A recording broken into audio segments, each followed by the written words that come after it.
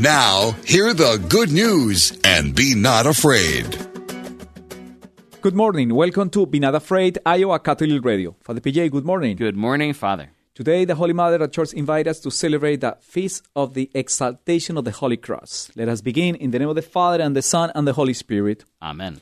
O God, who willed that your only begotten Son should undergo the cross to save the human race, grant, we pray, that we, who have known his mystery on earth, may merit the grace of his redemption in heaven. Through our Lord Jesus Christ, your Son, who lives and reigns with you, in the unity of the Holy Spirit, God, forever and ever. And the Father, and the Son, and the Holy Spirit. Amen. Let us proceed. First of all, what is the idea for the Christian about the cross? What is the meaning of the Christian, the cross? The cross is probably the most recognizable and potent symbol in the whole history of the world. It's also probably one of the most misunderstood. So the cross is, of course, kind of the logo of Christianity. It's the thing that stands for all the rest of it. But it is a very peculiar thing to become such a sign. You know, people have made this analogy before, but it would be something like wearing a golden electric chair around your neck, Correct, or putting a noose or a guillotine on the back of your bumper sticker, kind of thing. This is a very, very peculiar. It's an image of execution that becomes the great sign of victory and life for the whole Christian people. At the same time, when you mention cross, it's immediately related to pain, to hardness, to hurtiness. And it's true. It's no doubt about it. But at the same time, it's an enormous moment of love. I mean, understandable into the spirituality about the Holy Cross, we can understand what is the meaning of the cross in our life. Yeah, so the Romans learned crucifixion from the Persians or the Assyrians, who had done it to them. And the thing about crucifixion that I think most of us have a hard time kind of grasping now, and dramatic, is that this wasn't dramatic just and traumatic. It was dramatic, and it was intended to cause trauma. It was designed to cause trauma on the part of those who saw it. So it's something like what happens when people get mad at their dogs, and so they rub their noses in the dog's poop. Correct. To tell them not to do it. That's kind of like the idea, is that you would strip people naked and nail them to trees, and you'd put them on the side of the interstate so that as people were walking into town, they knew you don't mess around in this town, or you're going to get stripped naked and nailed to a tree. Correct. And so for the church then to adopt this great sign of assault, of torture, of infamy, of criminality, total denigration about the dignity of the human being inside. That's right. For us to adopt this as the sign of our victory, as the sort of token of life, and that Christ's own death could transform the greatest sign of degradation into that which imparts the greatest dignity to the human being. It's beautiful how the entrance antiphon describes what you said, Father. We should glory in the cross of our Lord Jesus Christ, in whom is our salvation, life and resurrection, through whom we are saved and delivered. You know, I'm going to give just an aside here because I can. So the entrance antiphons, most of us maybe only hear those or see those if we go to daily mass and the priest is particular about reading it. But it's a verse of scripture that's intended to be sung or read, if you can't sing it, on the priest's way to the altar. That's what it's designed for. We're more used in this country to opening hymns, which replace these. I think that's the biggest mistake probably since the council. And the reason for it is, you'll have liturgy committees or musicians who want to find the theme for the Sunday, so they get together and they read through the readings and they look at the prayers and the theme's right there. It's the header. Absolutely. Of every Mass. It tells you exactly what we're supposed to be thinking about, what's meant to hold these all together. And so this line from St. Paul to the Galatians, we should glory, not shy away, not hide, not fear. We should glory in the cross of our Lord Jesus Christ, in whom, that is, in Jesus and in his cross, is our salvation, our life, and our resurrection, through whom we are saved and by whom we are delivered. And at the same time, the gospel verse describes clearly the station of the cross, our prayer, traditional prayer for Lent season especially. We adore you, O Christ, and we bless you, because by your cross you have redeemed the world. So the verse in response that is most common at the Stations of the Cross, right, is drawn originally from the liturgy for Good Friday, and it's attached to the showing of the cross. We adore you, O Christ, and we bless you, because by your holy cross you have redeemed the world. We adore you, O Christ, and we bless you, because by your holy cross you have redeemed the world. We adore you, O Christ, and we bless you, because by your holy cross you have redeemed the world. And then, in theory, the choir comes in. We worship your cross, O Lord. We praise and glorify your holy resurrection, for by your death you have brought life to the world. Amen. So that, and it's the most basic claim of the gospel, right? But Jesus' death brings life. The worst kind of death is what gives life to everyone and everything. Father, I remember, and one of the students for our faith formation said, Father Fabian, do you have a cross? Yes, I have. Where? And I was completely lost when the child asked me that, because the child did not ask me the physical cross, asking me about my spiritual cross. Your cross. And obviously, all Christians of God have a cross to take. This is clear in the gospel for us, you know. You know, it's interesting you say that. We've all have our own share of sufferings, but I've really been very grateful since I had the problems a couple of years ago with my feet and had to have the surgeries and all that. I can walk comfortably, but my feet hurt sooner than they did before. And when my feet hurt, I'm able to suffer. Like it's a real gift to be able to suffer in union with the Lord.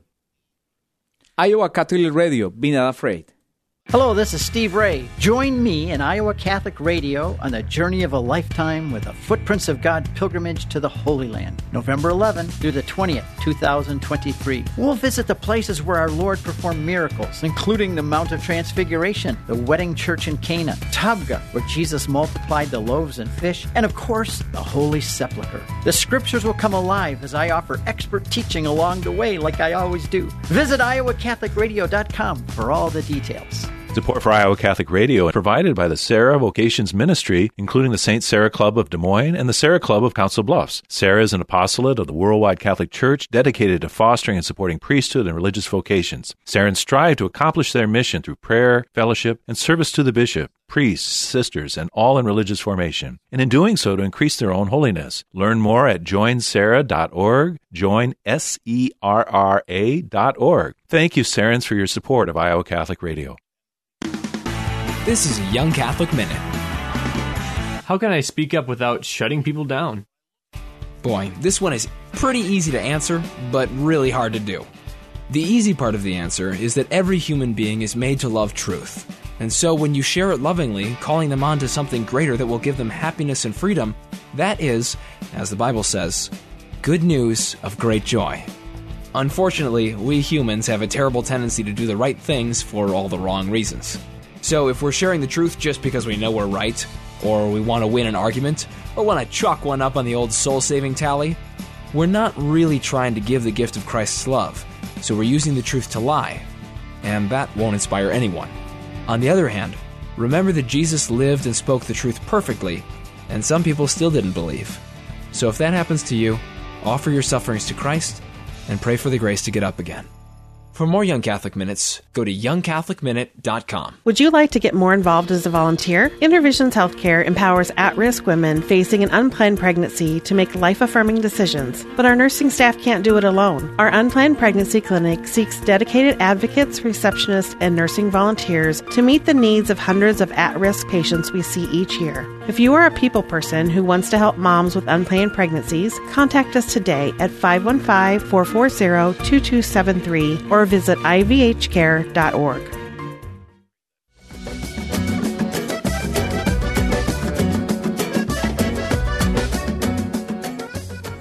Welcome back to Be Not Afraid, Iowa Catholic Radio.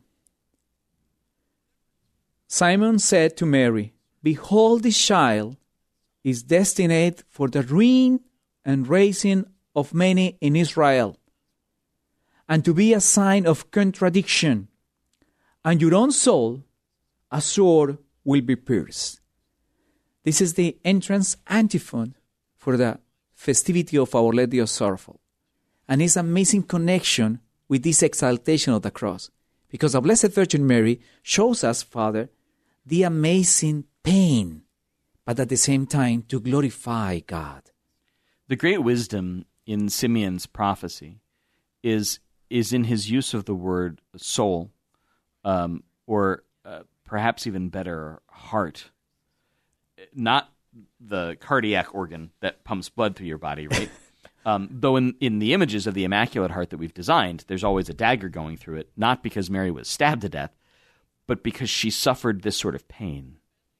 See, and this is the reason that the Festival of Our Lady of Sorrows is attached to the exaltation of the cross. Because what has brought life does carry real pain with it, right? So that the life-giving power of the cross presumes suffering, but it redeems the suffering so that it's not bare suffering. It's the kind of suffering that saves the world. And it's the icon that represents Our Lady of Sorrows. It's really, really, really impact yourself, because her heart had been hurting by the wounds of our Lord Jesus Christ, and she had been holding in her arms the crown of thorns and also the nails.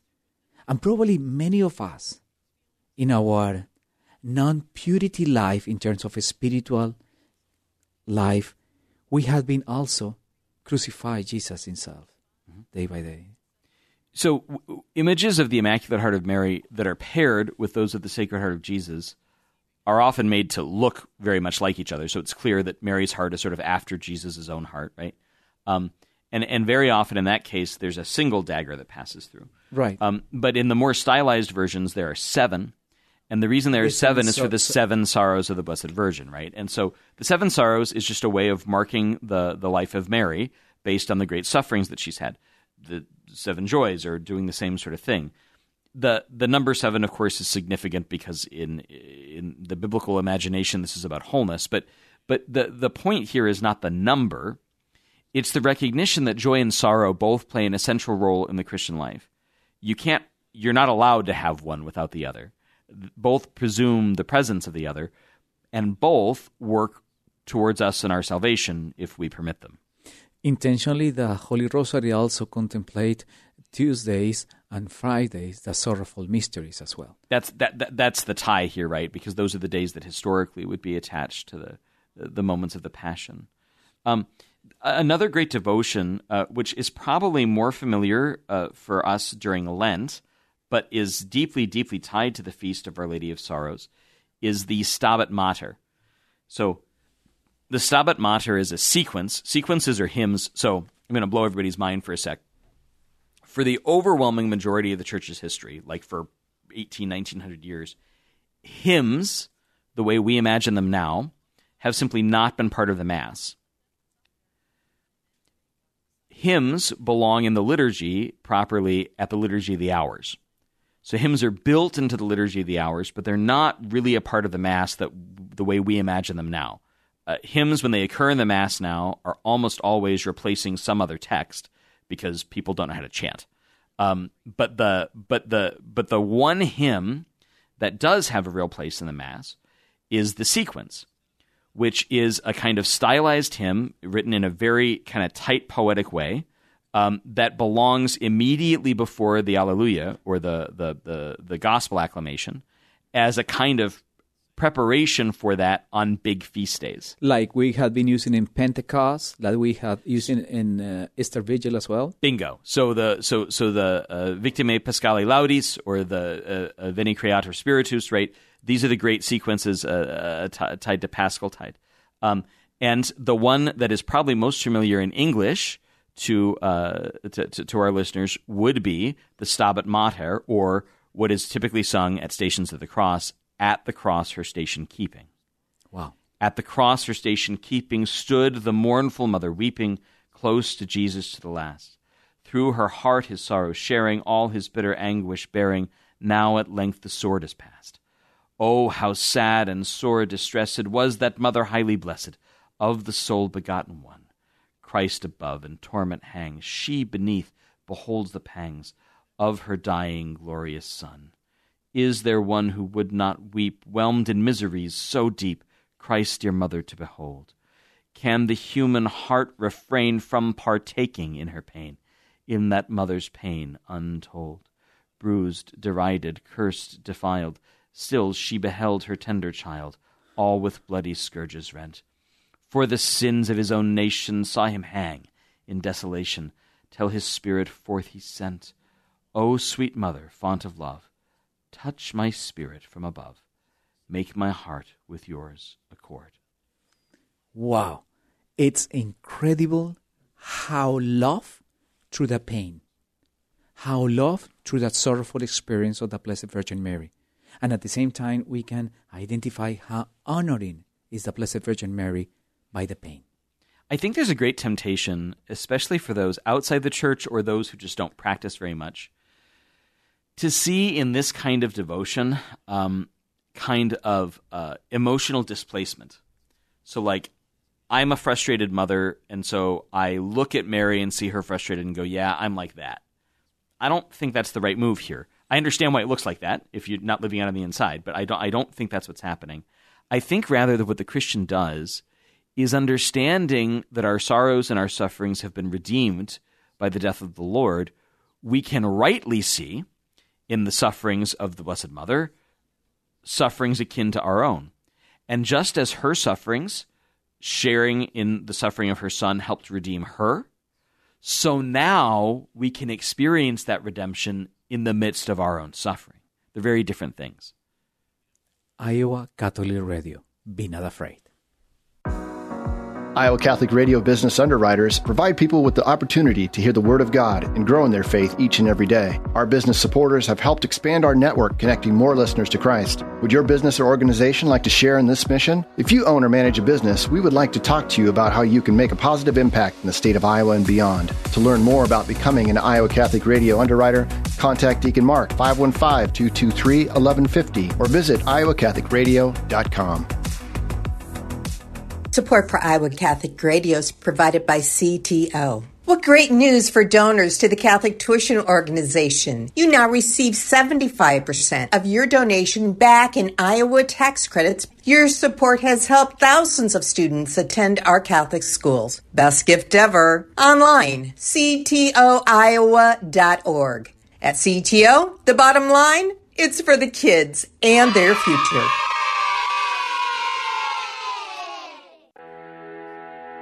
It can be easy to forget about the dignity of another when we disagree with their ideas or actions.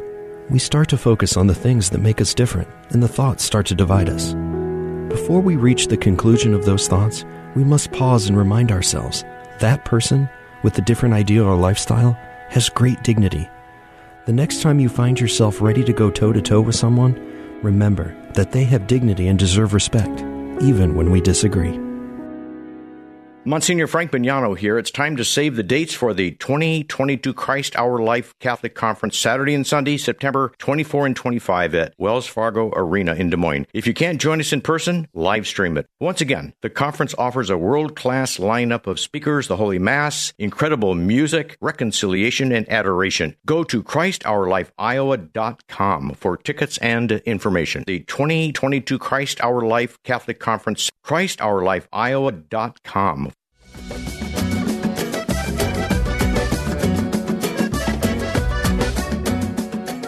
Welcome back to Be Not Afraid, Iowa Catholic Radio. Before to move into the third segment, Father, I really impress how the sorrowful is part of our human Christian life, to enjoy the glorification and the resurrection as well. So avoid the sorrowful in our life is practically say, Jesus, I'm not ready. I'm not ready for this. You know? Of course, there are times, and Father and I certainly both know this as parish priests. There are times that suffering can seem too much, and often we're dismissive of our own suffering. I think sometimes people, when they're trying to say nice things, wind up saying very, very dumb ones. So God never gives us more than we can handle. I don't think that's true at all. In fact, I think it's kind of insulting. I think God gives us more than we can handle all the time. At least he does in my life. But he never gives us any more than he can handle. Well, now that's a very different thing. Absolutely. That's a very, very different thing. But if you see somebody whose life is a wreck and you look at them and say, well, God hasn't given you anything more than you can handle, you should be able to hack this all by yourself. I mean, you're just looking to get popped in the nose. And frankly, I wouldn't blame him. Wow. Instead, our suffering is meant to be united to the suffering of the Lord. And in that, not only is our suffering redeemed, but it helps to redeem other people so that we genuinely share with Jesus in the salvation of the world. Beautiful. And this coming Sunday, we have St. Luke in the chapter 16, verses 1 to 13.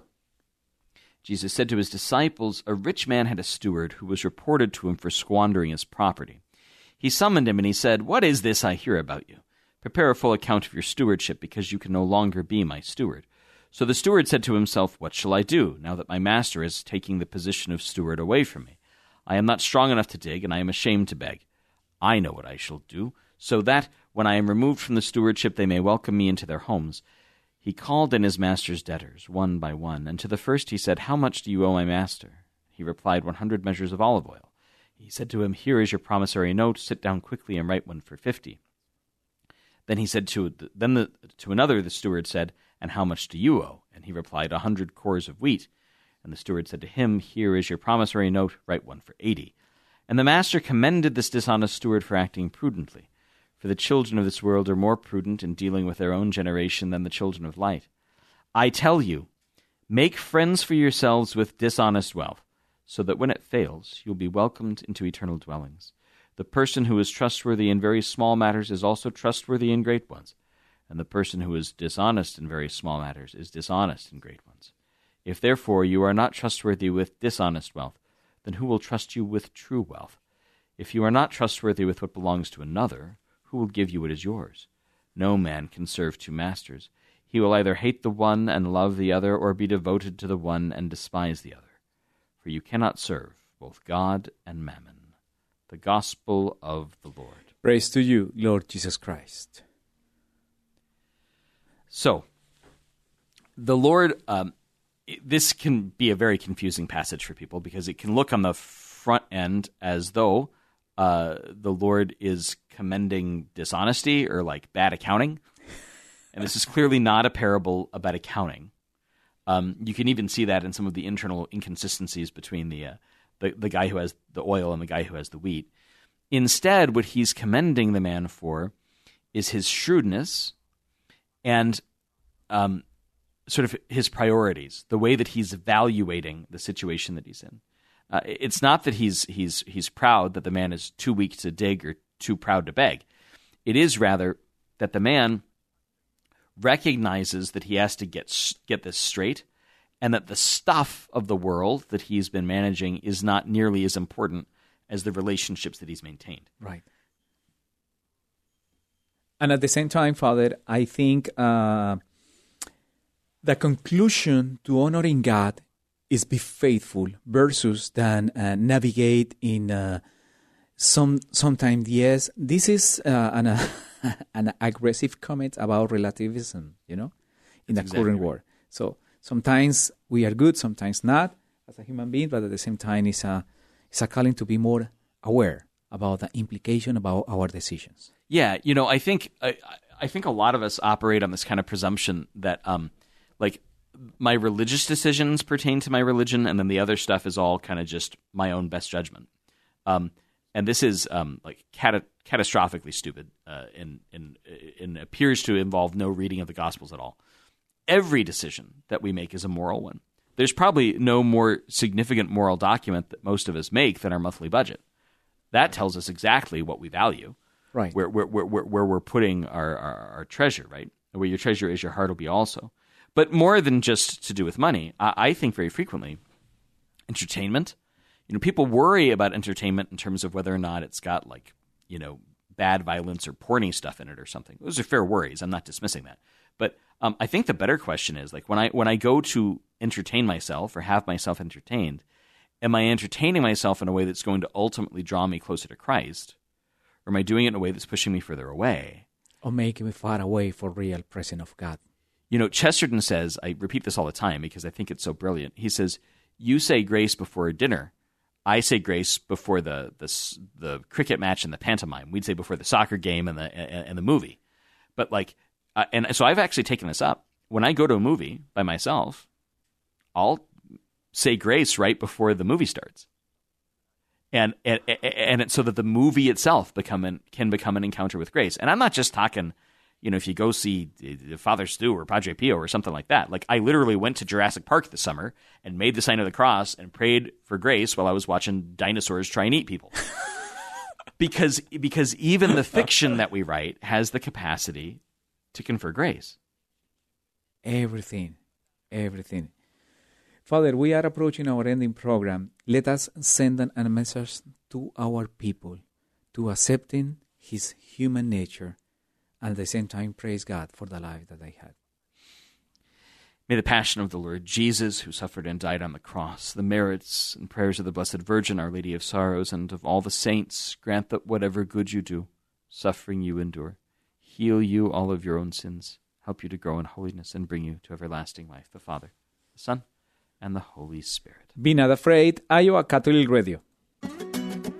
Be not afraid on Iowa Catholic Radio. Jesus is on the way to encounter you. Go forward and be not afraid.